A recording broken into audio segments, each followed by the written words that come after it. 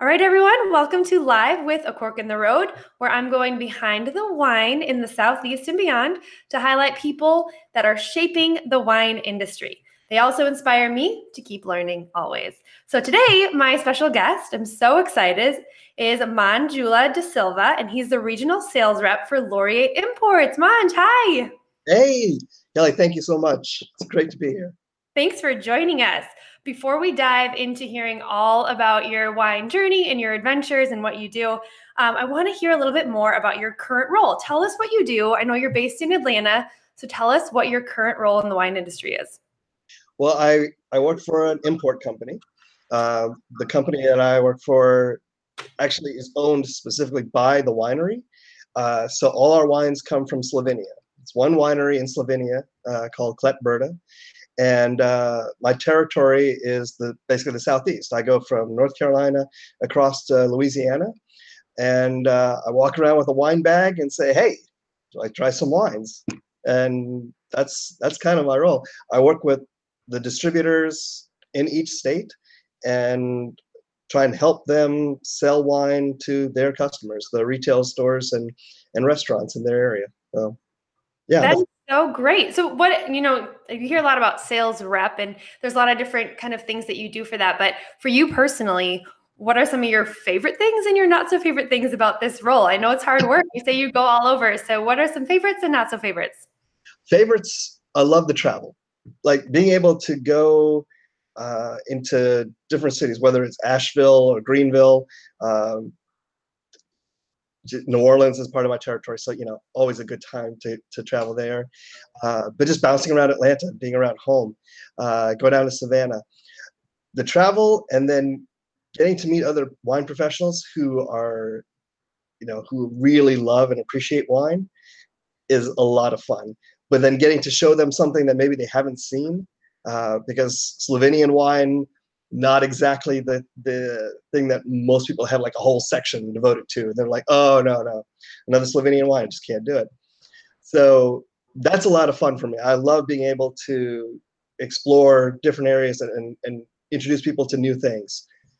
I also love, I mean, wine kind of goes with food so much that you're always going into restaurants, you're always trying to see what a restaurant scene is in a new city, and I love doing that too. So those two things, the travel, introducing people to new things, and restaurants, I love that. The downside is paperwork. I just, and my bosses will tell you I am the worst at just doing the follow-up marketing reports that we're supposed to do to, after every visit or every event.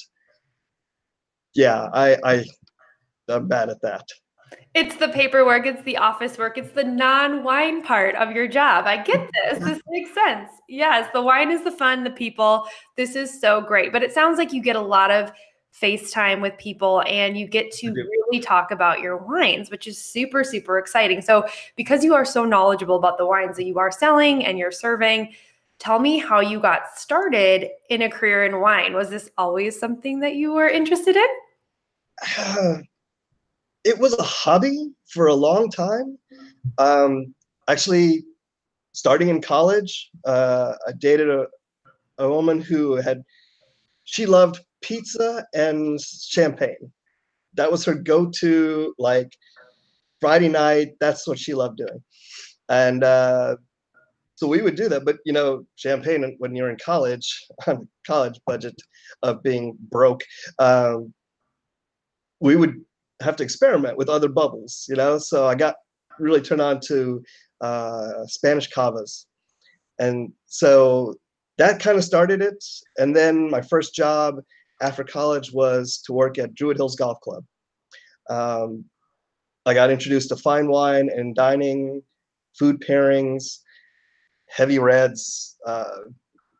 Fell in love with that. Then went to California just as a cross country trip. Wanted to see the country, didn't know what else I was doing. Spent 3 months in Berkeley, and while I was out there, I got to go to the vineyards all the time. And this is before Napa and Sonoma were like the tourist destinations they are now. So you could go in on a Wednesday and the place would be dead. They're not charging, which was, again, awesome. And I really got to experiment. I'd sit down either with the owner half the time or the winemaker, and I'm tasting through their whites, their reds. I'm learning different things. And so I caught the bug. It was like, it was already kind of there. The wine bug was already there, but that really kind of just sunk the hook, and I was in it. But it took another 10 years before I decided to see if I could turn this into a career. It was kind of a long roundabout thing, but I did the corporate thing for a long time, and after doing that, I just got fed up with it, and I wanted to see if I could take a hobby and turn it into a career. And yeah, I got lucky. It worked. It worked, and here you are. I love that. I hear that a lot of wine is, and that's actually the namesake of my brand, because wine is always my fork in the road. It's not my current role. It has been in the past, but it's like Yeah. wine always pulling you to follow it. And I've always run into people that say that same similar thing where they are, doing something else, but the whole time wine is interesting and it's an education at that same time. So, yeah, like I'm really curious about that, because I know that I met you. What are some other roles that you had? Because I met you here in Atlanta a few years ago, and you were in a retail setting. Can you tell me about that time? I know you have some experience in retail, and I think that's fascinating. So when you and I met, that was when I was working at Whole Foods, and I worked as a wine buyer for the Whole Foods on Briarcliff Road for a number of years. I'd been at the Whole Foods in Buckhead for a couple of years before that. And retail was actually my background. My first job was working for Tower on Piedmont, and that's where that was my first true wine job. Working there, learning about wines, and let me tell you, there was a lot of wine to like have to learn very quickly. And that's even after taking, my intro sommelier courses. But retail was kind of my background, and I loved being able to take somebody else who had, they had a, curiosity, but not necessarily a whole lot of knowledge, and being able to help them go from, what they were comfortable with, to slowly moving them to different things and getting them to transition to different wines that are outside of their comfort zone.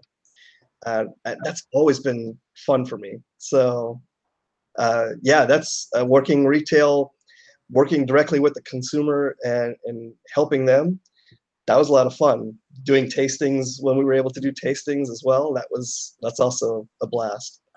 Yeah, and you were kind of at the forefront for a lot of people. Maybe it was their first time ever feeling comfortable to go up to somebody in a shop and ask about wine. Think of how many times that you got to guide people into something new and explore.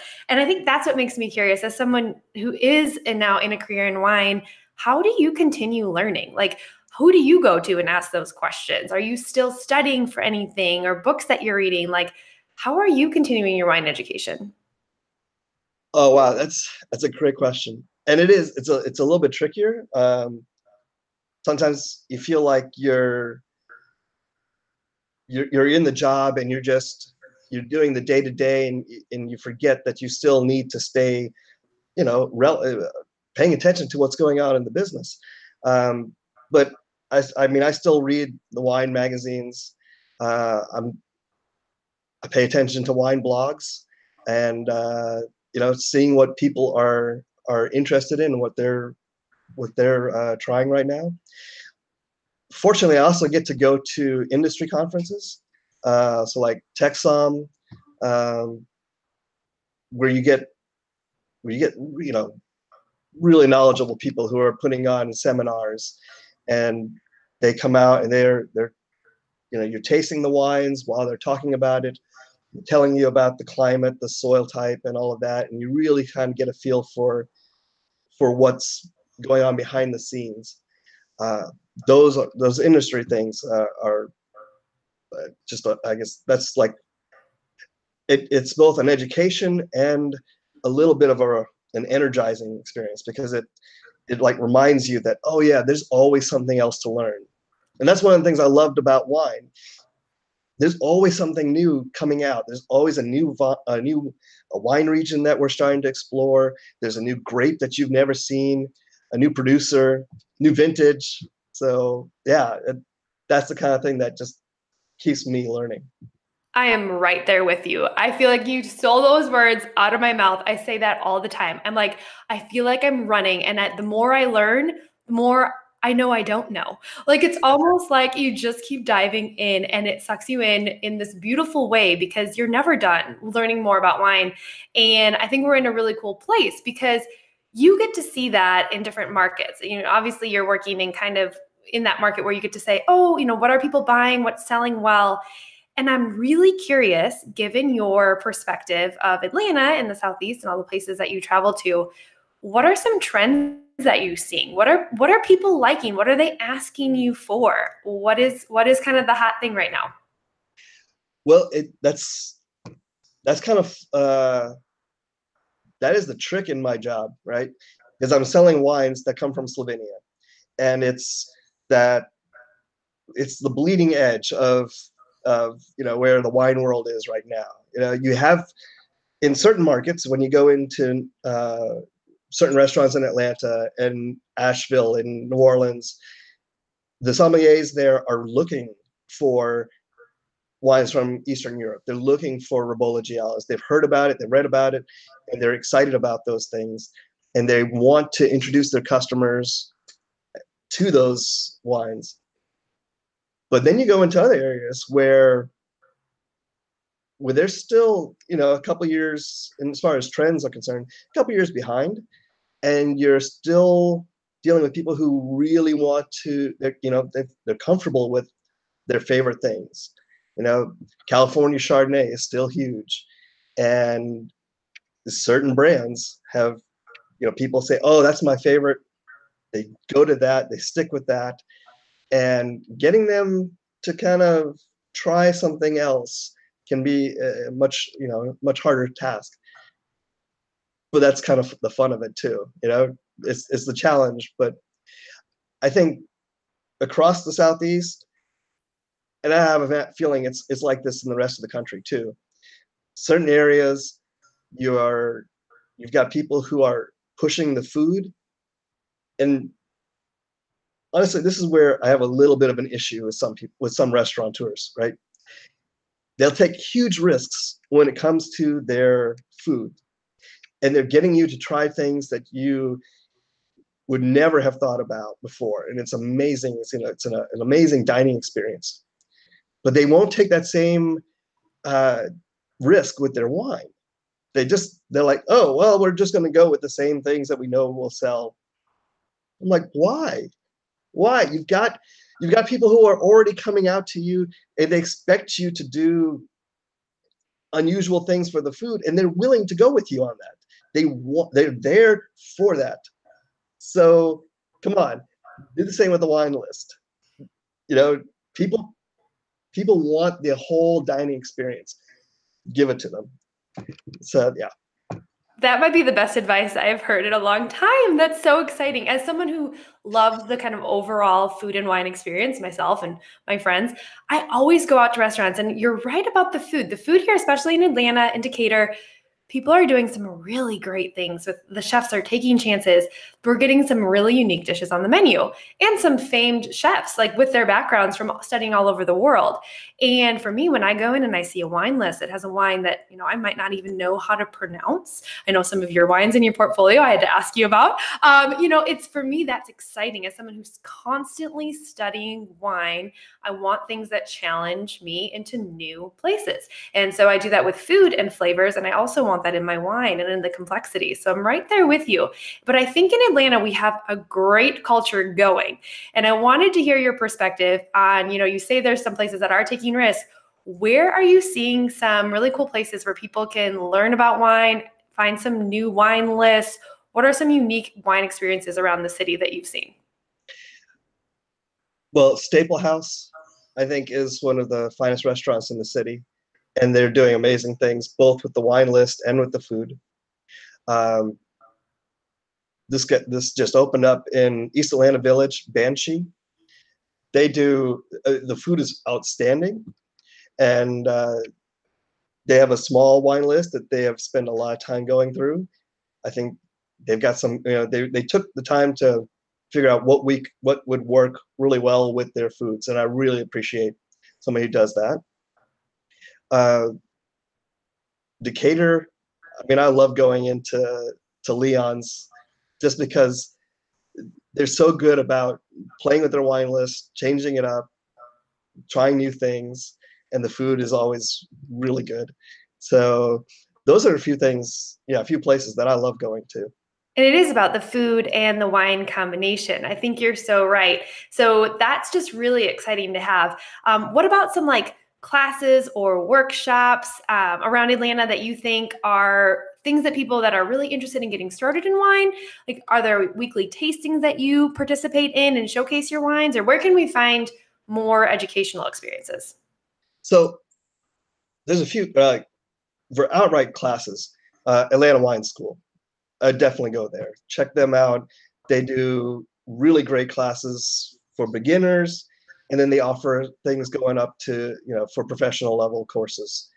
So I think that's a great place to start. Um, for tastings, uh, honestly, that's something that I miss because I used to, when I was working retail at the Sherlock's in Decatur, we would do every Saturday we would do a tasting, and being able to do that every week was actually a lot of fun. But around Decatur, you've got Wahoo. Their little wine store does tastings. Three Parks, I think during the week does tastings, and they're great. Um, Perrin's Wine Shop on the west side, she does a fantastic job with her tastings. So those would be some places to check out. Trying to think of who else I would say. Vinotech, uh, over in Inland Park also, and Katie does a fantastic job with her stuff there. So Okay. All right. So, because you are someone who explores all over and you gave us some great notes and tips for doing our own explanation, what do you like to drink at home? Are you drinking your wines, Manj, or are you drinking other stuff?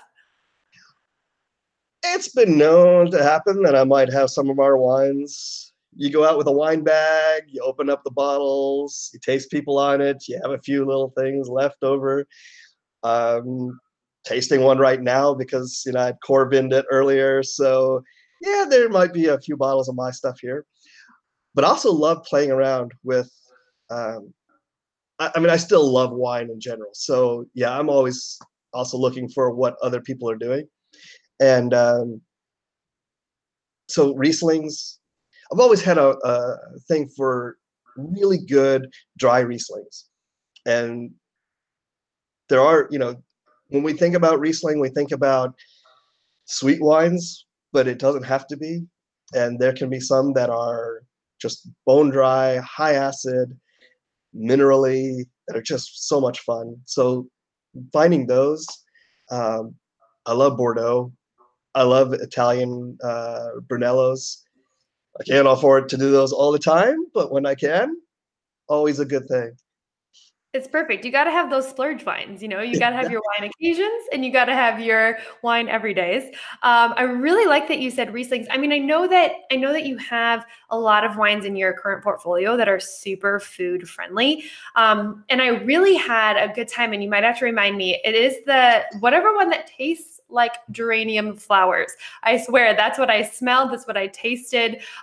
It was so unique, but I was like, this would be such a knockout pairing because it was super, super floral. And I wanted to put it with something that had like a really fragrant, lemony, or like also had a flower essence in a sauce or like a cream sauce. I was so excited about how that could be used with food.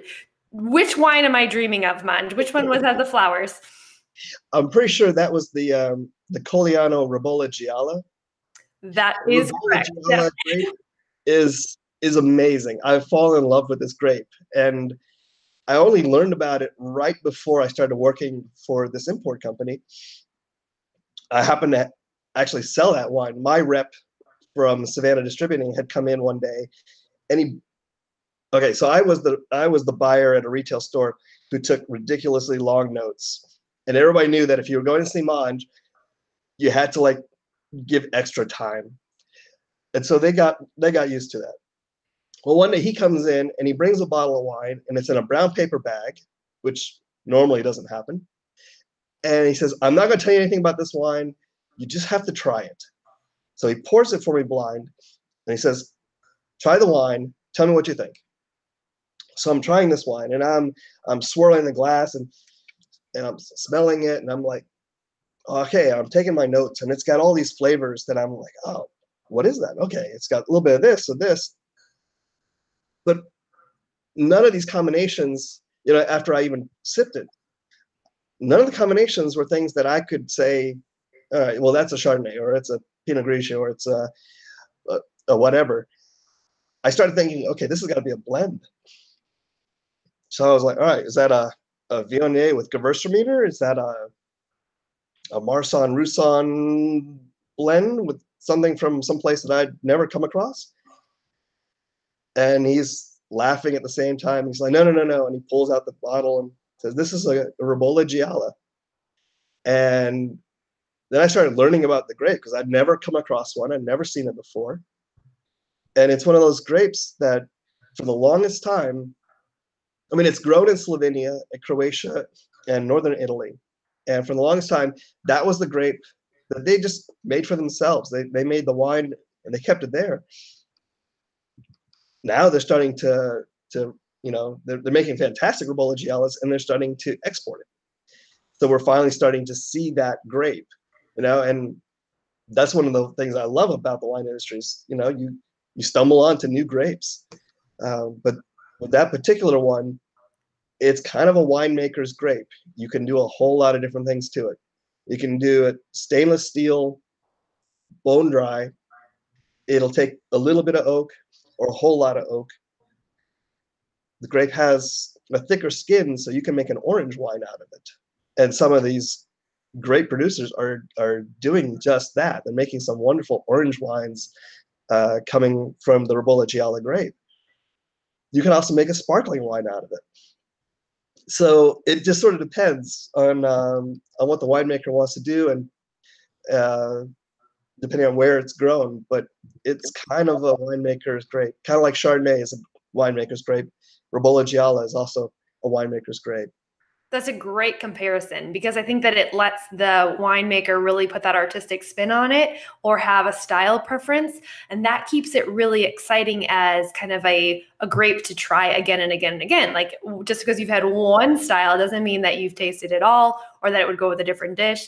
For me personally, I do a lot of wine pairing dinners. So I'm looking for super interesting flavors, things that stop me in my tracks and say, what is that? And I specifically remember trying one of the Slovenian wines and being like, I have never tasted anything like that. And for me as a wine geek, that's really exciting when I taste something that is so unfamiliar.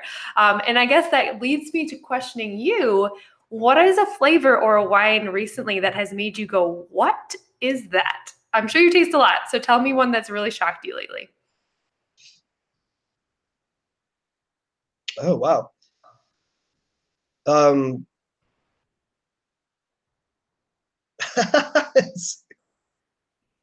I would have to say, all right, there was I was out in Texas over the holidays, and someone introduced me to a Texas-grown Aglianico. Now, I've had Aglianicos before coming out of Italy, but I'd never had one grown in the States before. So, of course, grape that you know and you love, seeing it come from an unusual location, kind of had to just say, all right, what is this? So I tried that, and I mean, it had it had this really nice dark fruit, and I think it was a little more fruit forward than some of the wines that I've had from Italy before. But it was just a really neat expression of the grape. So yeah, that was probably my most recent, like, seriously, this? Yeah, you were questioning it. You were like, how is this even possible? But you had to try it because it was just that intriguing. That's perfect. Awesome. So I have to ask you, what's coming up on your agenda? Are you traveling anywhere? Where are you taking your wines that people listening might be able to go try? Tell me some of your big wine events to kick off 2019. I appreciate that. Actually, the biggest thing is we're launching a new brand in Atlanta called Krasno. I'm really excited about this because there's a Pinot Noir and a Ribolla Gialla. There's also a sparkling Ribolla Gialla, which is really great. So I'm really looking forward to that. Talk of the Table actually brought in the sparkling already, and they did an event with us at the right before the holidays, and it just flew off the shelf. So it was great to see people like they liked it, they got it, and and they came back for it. So that's great. So we're working with a brand new distributor called Wine Insight, and we're moving that into the market. So I'm really looking forward to that. January itself is a lot of, I'll be running around just locally trying to introduce these wines to the stores here. And then come February, be doing a trip through South Carolina to help our distributor in South Carolina. And then, then it just starts, you're running after that. It's Louisiana and getting into Alabama. And yeah, you're running. Next thing you know, it's going to be summertime. So it'll be crazy. That is so amazing. You're always on the go, Manj. That's why I appreciate your time today. Any last words about the Atlanta market that would be encouraging for a future wine lover or a current wine lover here? The only thing I would say, all right, so I come from an independent retail background, and I really believe that the independent stores are where you're going to find buyers who are taking risks and who also are going to take the time to get to know you. And that's what I loved about being a retailer for like 15 years.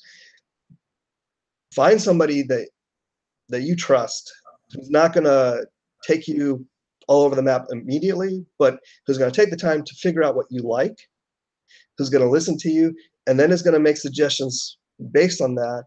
And then when you're ready, start trying different things, and go to as many tastings as you can, because your palate will evolve. Try new things, because there will be something that goes, oh, wow. And that, oh, wow moment when you try something and you're like, okay, I want more of this. Yeah, those would be my advice. Spoken like a true wine lover, giving us all the encouragement to taste, and try new things. Thank you so much for your time today, Manj. Hope to see you around the tasting rooms. Oh, same. Kelly, thank you so much.